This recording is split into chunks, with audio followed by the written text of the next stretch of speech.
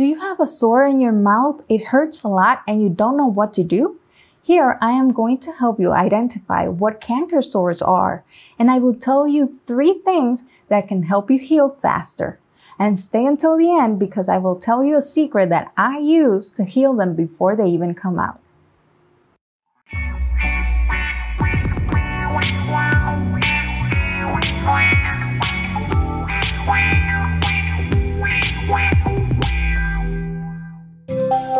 Welcome to another episode of Q&A with Dr. Zaira. Our mission is to give you information so that you can make small changes that lead to a healthier life. Remember that if you want to send me a question, you can write it in the comment sections below this episode. You can also visit doctorazaira.com to contact me or add me to your social media sites. Today, I am going to talk to you about one of the most common mouth sores. Probably more than once, you have suffered from a mouth sore. They are also known as canker sores or oral ulcers. They are rounded with a white base. They can appear anywhere inside the mouth and they hurt a lot. They usually take between 7 to 14 days to heal and usually heal on their own without scarring. If you get a canker sore about 4 times a year, congratulations! You are a human being. We all get them. In some people, this condition occurs in a more severe way with deeper, larger ulcers that take months to heal. So thank God if you are not part of this group. People suffering from this more severe condition should go to their doctor to do other tests and rule out other underlying diseases. The truth is that it is not known why canker sores appear in the mouth, but we do know some factors that are related to them. It seems they can be inherited. Also, canker sores appear when there is some kind of physical or emotional stress, such as when you have problems at work or you spend several nights without sleep. If you have a deficiency of some vitamins or minerals, such as iron, folic acid, vitamin B6 or B12, they also predispose you to have canker sores. The condition that predisposes the most to the appearance of canker sores is if you suffer any trauma inside the mouth, such as a bite or some work at the dentist. Constantly having a dry mouth, also called xerostomia, is a predisposing factor for canker sores because saliva, in addition to lubricating the mouth, also has antimicrobial properties. People who have HIV are also more prone to canker sores and in the most severe way.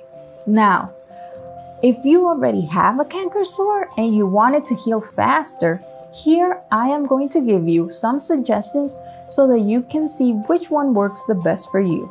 Remember that to continue receiving information like this every week, subscribe to this channel so you don't miss any episodes.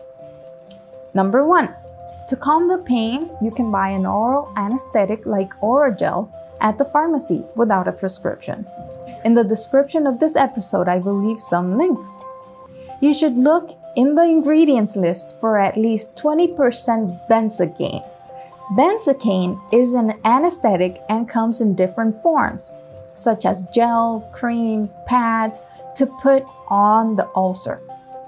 You must first dry the ulcer with a little piece of paper and then apply the anesthetic so that it sticks to the ulcer.